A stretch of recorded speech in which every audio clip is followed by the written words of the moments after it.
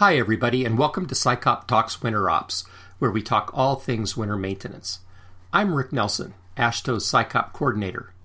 As I like to do before every episode, it's important to recognize all the state DOTs who show their support for the SciCop program through their voluntary contributions.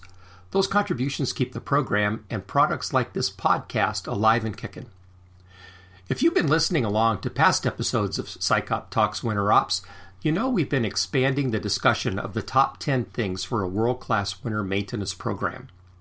One of those top 10 is using sustainable winter maintenance practices.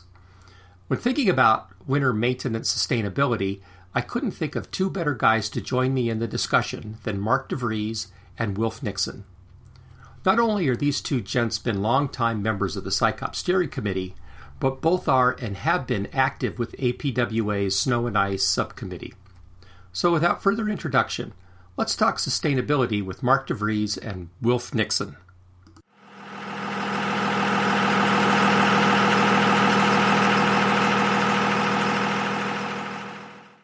So on this episode of SciCop Talks Winter Ops, we've got Mark DeVries, formerly of McHenry County, was now with Vaisola, and Wilf Nixon, also formerly of the University of Iowa and now with the SALT Institute. Welcome, guys, to SciCop Talks Winter Ops. Thanks for having us. You know, one of the interesting things is, you know, you come from your different backgrounds, but I think most importantly is you've both been extremely active in APWA's winter maintenance committee. Is that right? That's absolutely correct. Yep. So, Mark, tell us a little bit about, you actually were the chair of the committee for a while, right? I was, yes. I was actually chair for about 9 years. The committee is a subcommittee in APWA, and what that means is we're actually a division, if you will, or a subcommittee of the Transportation Committee. As a subcommittee, we have a little more flexibility than some of the regular technical committees that are part of APWA. So we're made up of snow and ice professionals from all over North America, and that helps us in bringing the right people to the table to be part of the committee and be active in the committee and bring their different experiences to the committee as well. The committee itself, the primary focus, I would say, is education to members, but also education to help the industry. And to that end, the committee works with hand in hand with each other and with the APWA Association to come out with things and work with other partners as well to produce things that will actually help the industry from an educational standpoint. And I think you guys are also very well known for the different snow and ice conferences and workshops and things that you all have put on. Right. Yeah, we have every year the APWA does the North American Snow Conference. They move it around North America. Last year, in 2017, it was in Des Moines, and this year, in 2018, it'll be in Indianapolis. That's a 4-day event. It starts on the Sunday, it ends on the Wednesday. It has an excellent trade show that goes along with it, so people can see the latest and greatest equipment out there and do a certain amount of tire kicking, which is pretty important. Mm-hmm. And there are educational sessions all the way through, a series of different formats. We have a day-long workshop, for example, on this Sunday, which is our Winter Maintenance Supervisor Certificate Program. And in total, since we introduced that, when was that, Mark? 8 years ago? Yes, the year that we were up in Spokane. Yeah. And that was the first year that we put it on. And it's held traditionally at the Snow Conference on a Sunday. And I'll be honest, we were hoping we would have 50 people, and we filled the auditorium with over 200 people. So it was an amazing start to it, and it's actually progressed from there. Right. We've now had well over 3,000 people take that day-long training. It includes testing throughout the day, so it's not just sit there and fall asleep. We require that people can at least answer some basic questions that are a function of what we've covered in the class. So that, I think, is probably the jewel in the crown, wouldn't you say, of the subcommittee, Mark? It's certainly one of them. I mean, the subcommittee, again, as we were talking about, we're definitely involved in the conference itself. So one of the things that we traditionally do is help determine what those educational should be. Everything from fundamentals that are needed all the way to advanced classes. So we're part of the system that helps bring those educational sessions forward. We all participate in those sessions as well. So the people that are on this committee are definitely involved in that. Certainly, the certificate program is one of the great advancements and I would say one of the great achievements of this committee. But there are others. We certainly have things where we're producing articles for magazines. We're producing things like salt brine fact sheets and flow charts and things that are practical for agencies when they get asked by the media or the public what they will be doing or what they should be doing and explaining things. That helps them quite a bit as well. We have an award system. So the APWA Excellence in Snow and Ice Award is something that came out of this committee as well. So the committee is very active, and there's many more things, but those would be some of the highlights. Well, so on this episode of SciComm Talks Winter Ops, we want to do a little bit of a deeper dive. When we polled the maintenance community and found out what the 10 most important things they would need to have a world-class winter maintenance program, of course, one of the things that came right up to the top deals with utilizing sustainable winter maintenance practices. It's sort of on everybody's mind, and we want to talk a little bit about that today on this episode, and the 7 things that really are important to consider when you're thinking about this sustainability question. The three of us, really, when we were together at one of our meetings many years ago, we sat down at a table a lot like this one with an open computer and tried to figure out just what exactly sustainability means. And from that exercise many years ago, it would be interesting to hear what you think sustainability is now after it's had a little bit of time to mature. What does sustainability mean? Well, it is a wonderful word because it's what I consider a Humpty Dumpty word. Humpty Dumpty famously said in one of Lewis Carroll's books that words mean whatever he wants them to mean. And the same, I think, is true of sustainability. It can mean whatever the speaker wishes it to mean. That's a problem, because then how do you build sustainable practice into your program if you don't know what it is?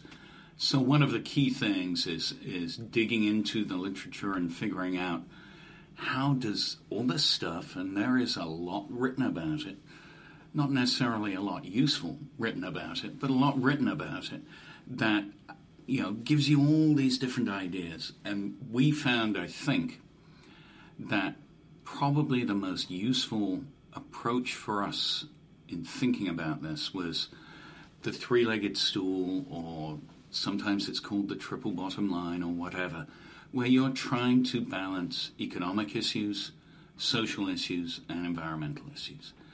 I think probably the biggest mistake that people make when they think about sustainability is they say it's just the environment, and it's not. Yeah, to a lot of people, sustainability is all about the environment. And it's not, and I'm probably a bit of a pain when it comes to listening to presentations about sustainability. If they take that tack, then the first question is, well, you've considered one leg of sustainability. What about the economic and social issues? You didn't cover those. How does your approach bring these in? And actually, in winter maintenance, it is beautifully balanced. It's a great example of those three things. The economic thing, if you're going to do winter maintenance, it's going to cost you money. And how much winter maintenance you get is going to be a function of the size of your budget. Your social driving factors are going to be primarily mobility and safety. And you have to, with guidance from our political masters, we have to reflect the levels of mobility and safety that are deemed desirable for a given community. And then you want to do all that with due care for the environment.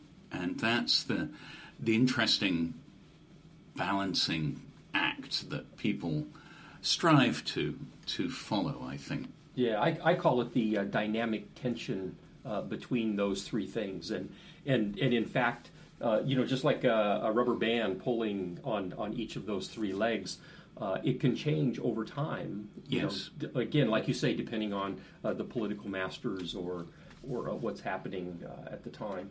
Yeah. And I think one of the interesting things that we are seeing in the winter maintenance community on that social aspect is expectations for level of service from the public are rising all the time. And it's in large part, it reflects societal change. We all want packages that we order online to be delivered in 2 days, free. And you have to have a functioning road system to do that. Yeah. So let's dive into these 7 things that our listeners really need to consider when pondering this idea of using sustainable winter maintenance practices. And the first one deals with engaging the stakeholders. Engaging the stakeholders is a really important element, just as you had mentioned, Wilf. It reflects what society anticipates and expects, and what you can afford, and the environment that you're working in. So let's talk about that one just a little bit. I think it's the tough one. So I'm going to have Mark answer it. It certainly can be a tough one. I mean, you've got to find out who those stakeholders are, and you've got to meet with them. And sometimes those are not traditional things. Those are, and without using the word too bluntly, sometimes they're opponents, and that can be challenging. If you were going to sit down with budget people is one thing, but the societal thing. First off, do we think we know what they want, or have we asked them what they want, or how do we actually derive that information from them? You've got to meet with them, and you've got to get at the table and talk about these things. And that I think up until recently has been a little more rare. Certainly, trying to engage those stakeholders is something that takes effort, and in order to do that, and it may take actually systems that you're not currently using. It may be systems where you actually have to do surveys or something like that. And so I think engaging the other stakeholders will be a challenge, just from the standpoint of these aren't necessarily the traditional things that you've been doing. Right. And then within that, we've talked about this before too, it's finding the right people too, because in any of these other elements, it's getting people that will understand what you do and making sure that they understand why you need to do it, and then also being aware enough to understand what their needs are, and make sure that you're open to the fact that it isn't just you saying this is the way it's going to be, or they're saying this is the way it's going to be. Yeah, sometimes you get wrapped up in this. It's like, okay, well, I have a driver's license. I'm part of the community. Obviously, my values are the same as everyone else in the community. Right. So, I think to continue on that, identifying the stakeholders is something we are probably not terribly good at. For example, we might think that the key stakeholders are whichever environmental group is worried about the health of such and such a watershed, and they are indeed one of the stakeholder groups. But another stakeholder group would, for example, be the Chamber of Commerce, and a third might be some sort of taxpayers association. You have to bring in those other elements as well, and unless you are specific, and I'm sure there are others, you could run off a whole list. Emergency services in a city, for example. The school district, they've got to get their buses around. Whatever it may be, we have to learn to cast a wider net rather than a narrow one. Right. Now, okay, so that sort of leads us to the second thing that we definitely need to consider, and that's when you're dealing with sustainable practices, one size does not fit all. Absolutely. And we see this,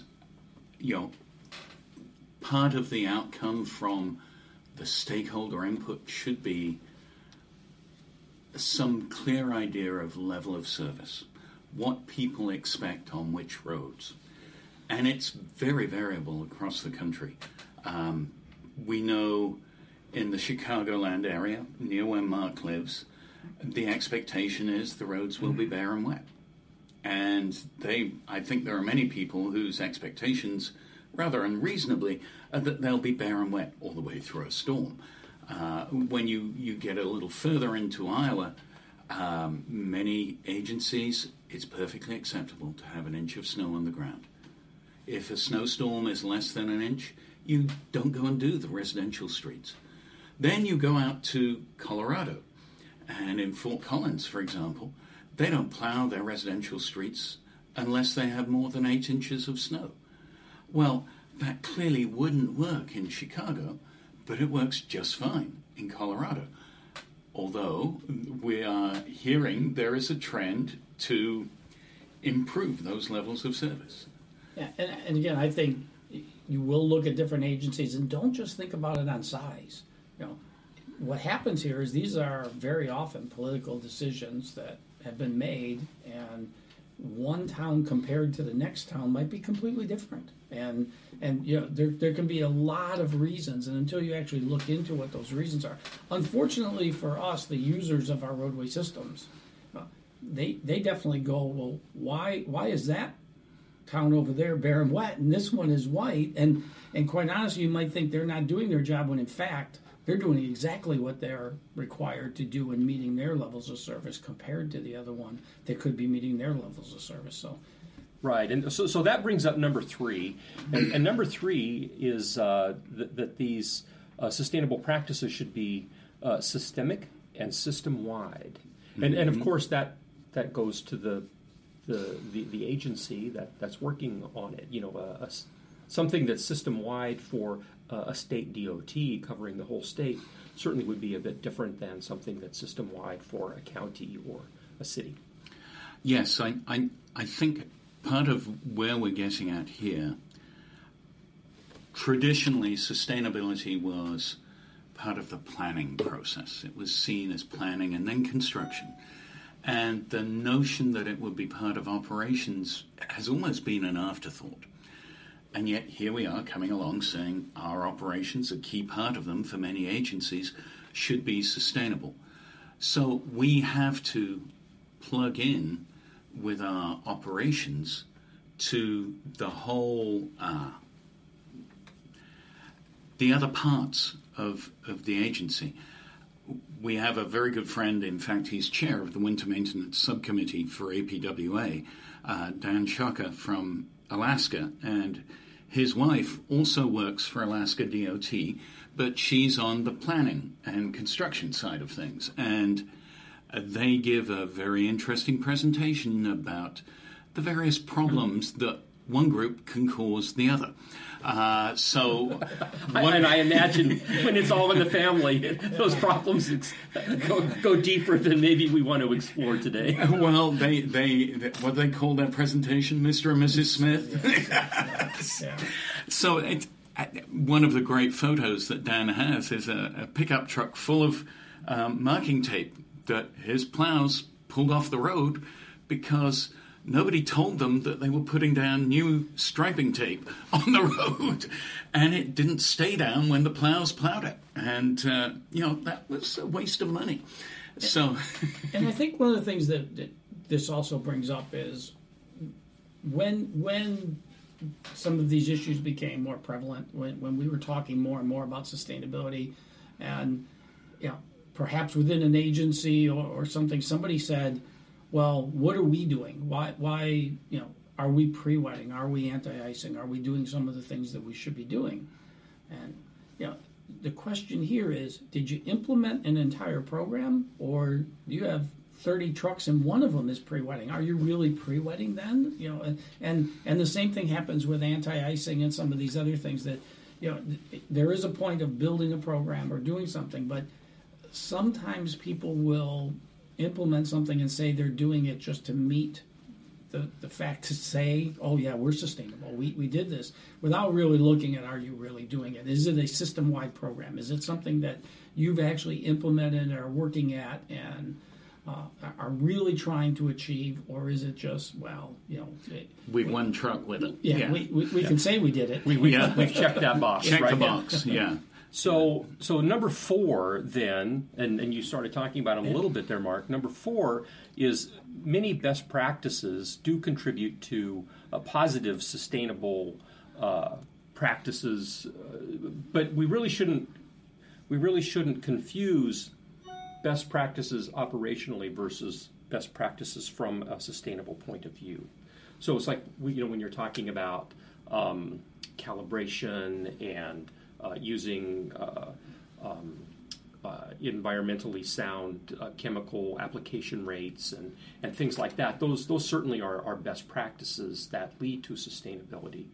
But when you look at them in total, there's opportunities for them to overlap. There are good best practices that are also sustainable practices. Yeah, I think that's right.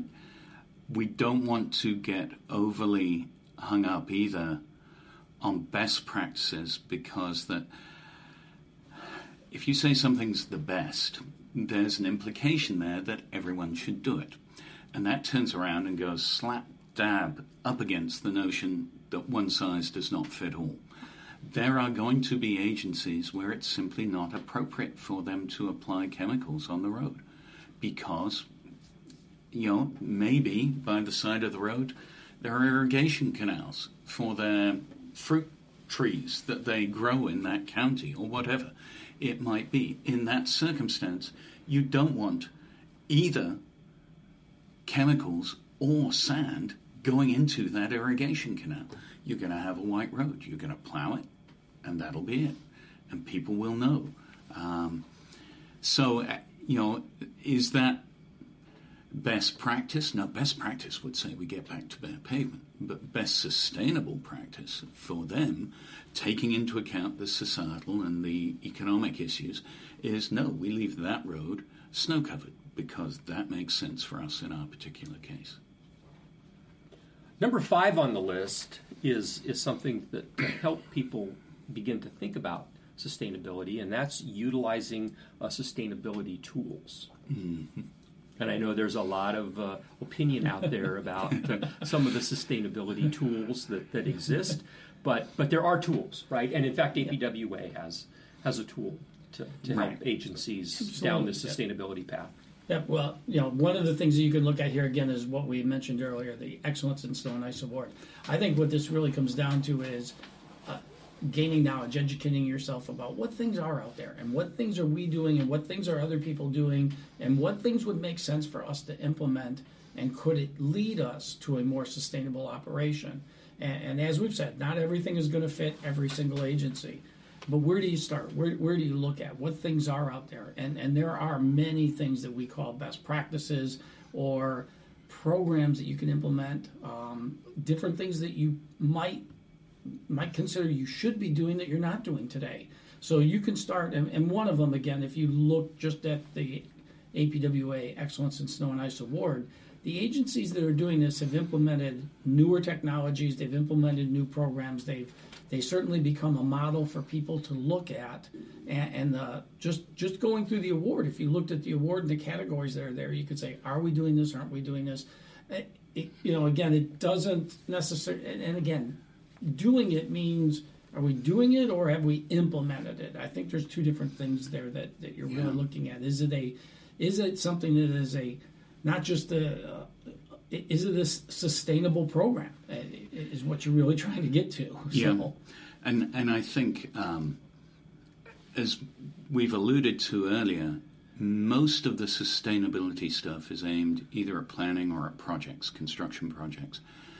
There is a tool, INVEST, that the Federal Highway Administration has put together. You go through that, and there are several hundred questions, and I think a grand total of 4 of them apply to winter maintenance issues. It's clearly not designed to help you figure out how sustainable your winter maintenance program is. It's a system-wide umbrella. if you want to dig down into that a little more deeply, there is the APWA Snow and Ice Award. The Salt Institute, we have a Safe and Sustainable Snow Fighting Award program. Any agency can go and get the checklist. And it's one of these checklists. Do you do this? Do you do that? Do you do the other?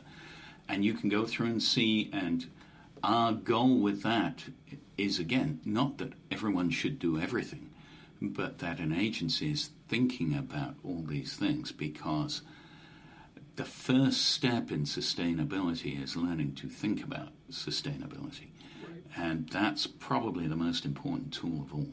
Now, number 6 on the list is, and you guys started to hit on it. Number 6 on the list is recognize success stories. Mm-hmm. Yeah, again, I think that when we put something together like a Salt Institute Award or a APWA award or any award that's out there, the idea here again is certainly the agency should be proud of what they're doing, but it's also a model for others. And how do we share that experience? How do we get that message out to others that what they're doing has benefited their village, their town, their state, whatever it would be. It's benefiting their users, and it actually fits perhaps a little better with the other two parts of the stool, that they found these balances. Perhaps by implementing these, we've actually reduced our budget in some way, or staying within our budget better. Perhaps we've actually served our people better. So I think, again, anytime that there are successes, and they can be just a very minimal success, I think one of the great stories we have is calibration. Yes. I mean, calibration successes are amazing. People really, and this is something that costs virtually nothing. You just have to take the time to calibrate trucks. And people don't understand what an impact that can make, how much of a difference it can make. And I'll let even Wolf tell the story of one of these if he wants to. Do you think we can name them? No, just an agency we once taught. Right. So an agency we once taught went through our day-long supervisor certificate training program, where we do stress the issue of calibration, and decided they would go back to their yard and start calibrating. And the first step they did was they asked whoever drove a given truck, well, what setting do you use, and how much salt do you think you're putting out at that setting? And they got a range of answers, as you would expect. Then they did the calibration at those settings, and the general goal for these trucks was, I think, 400 pounds a lane mile, right? In that lower area. They at least thought that's where they were at. Right. So, and what the first one was about 563 on the first one, and over 1,300 pounds per lane mile on the second one. Yeah. But the win... I bet he was getting results. Oh, yes! the win here immediately, and this after calibrating, they determined after one winter, they saved $75,000, and that material didn't wind up in the environment, right? So it's a win for the agency, it's a win for the environment in that situation. More than that, it's a win not just this year, but every year from now on, because now they know how important calibration is, and they'll be doing it. And again, this isn't the program they've implemented is we're going to do calibrating, and it's that simple. And so, that makes them a more sustainable agency. Yes, right, absolutely. Okay, and so the last one, number 7, I think is something that's really important, and that is that you can always become more sustainable. And I guess the analogy there is sustainability is not a destination, but it's a journey. Yes, and we're all on the journey. And you take the example of this agency that took calibration as their first step. Well, there's a double bonus here. First of all, they gained hugely from this, to the tune of about $75,000, they said. All right, well, they're now also encouraged to think in terms of, well, what else did they suggest we might do? Oh, yeah, maybe it'll be pre-wetting they think of next. How are we going to pay for it? Oh, we just saved $75,000. We've got money that would allow us to pay for this. So you then, you begin and you, to borrow a phrase from our good friend Lee Smithson, you go for the low-hanging fruit, right? But again, if you look at the agencies that are really performing, that are out there and doing the really great things, none of them that I am aware of are sitting there saying, hey, we're done. They're all saying, well, what can we do next? The city of West Des Moines, great leader. They've said, all right, not all of our folk are going to be fully comfortable with every route they're driving, so we're going to give them turn-by-turn directions in the cab. You look at Iowa DOT, which had done great things on controlling application rates and so on and so forth. They've now got their tracker plow program where you can see where anyone can see where all their trucks are, and a good number of them, if not all of them, have photos taken within the last 5 minutes when they're out dealing with the storm. So, you're always improving. You catch the improvement bug. And I think one goal, and I'm going to stretch and mangle a metaphor here horrendously, but one goal of beginning sustainability is to inoculate people with the sustainability bug so they go on and keep on getting more sustainable. And I think, too, in every single agency, there'll be opportunities. And opportunities are when you really need to look at things of what can we change, what can we do. Should you be building a new shed somewhere or doing something like that? How can we make it the most sustainable thing? At that point, can we incorporate so many things that probably would be very difficult to retrofit, but if we were doing something new, you could do it. When you get new equipment, this is the opportunity to outfit it that way and put that new technology and things in there. You look for those opportunities, they're there every year. And even, as Wolf said, in the very best agencies that are out there, the ones that are the great models for everybody to look at, they're always looking to try to do the next thing. And so I think that makes, it's the example that you're looking for. Yeah. Well, great. Thanks for joining us here on SciCoP Talks Winter Ops. It's been great having you all talk about your thoughts about sustainability and how it fits into the grand scheme of winter maintenance. And look forward to having you on some future episodes. Well, thank you. Thank you very much. Great to be here. Yeah. And thanks for listening as SciCoP Talks Winter Ops. So how was that? That was good.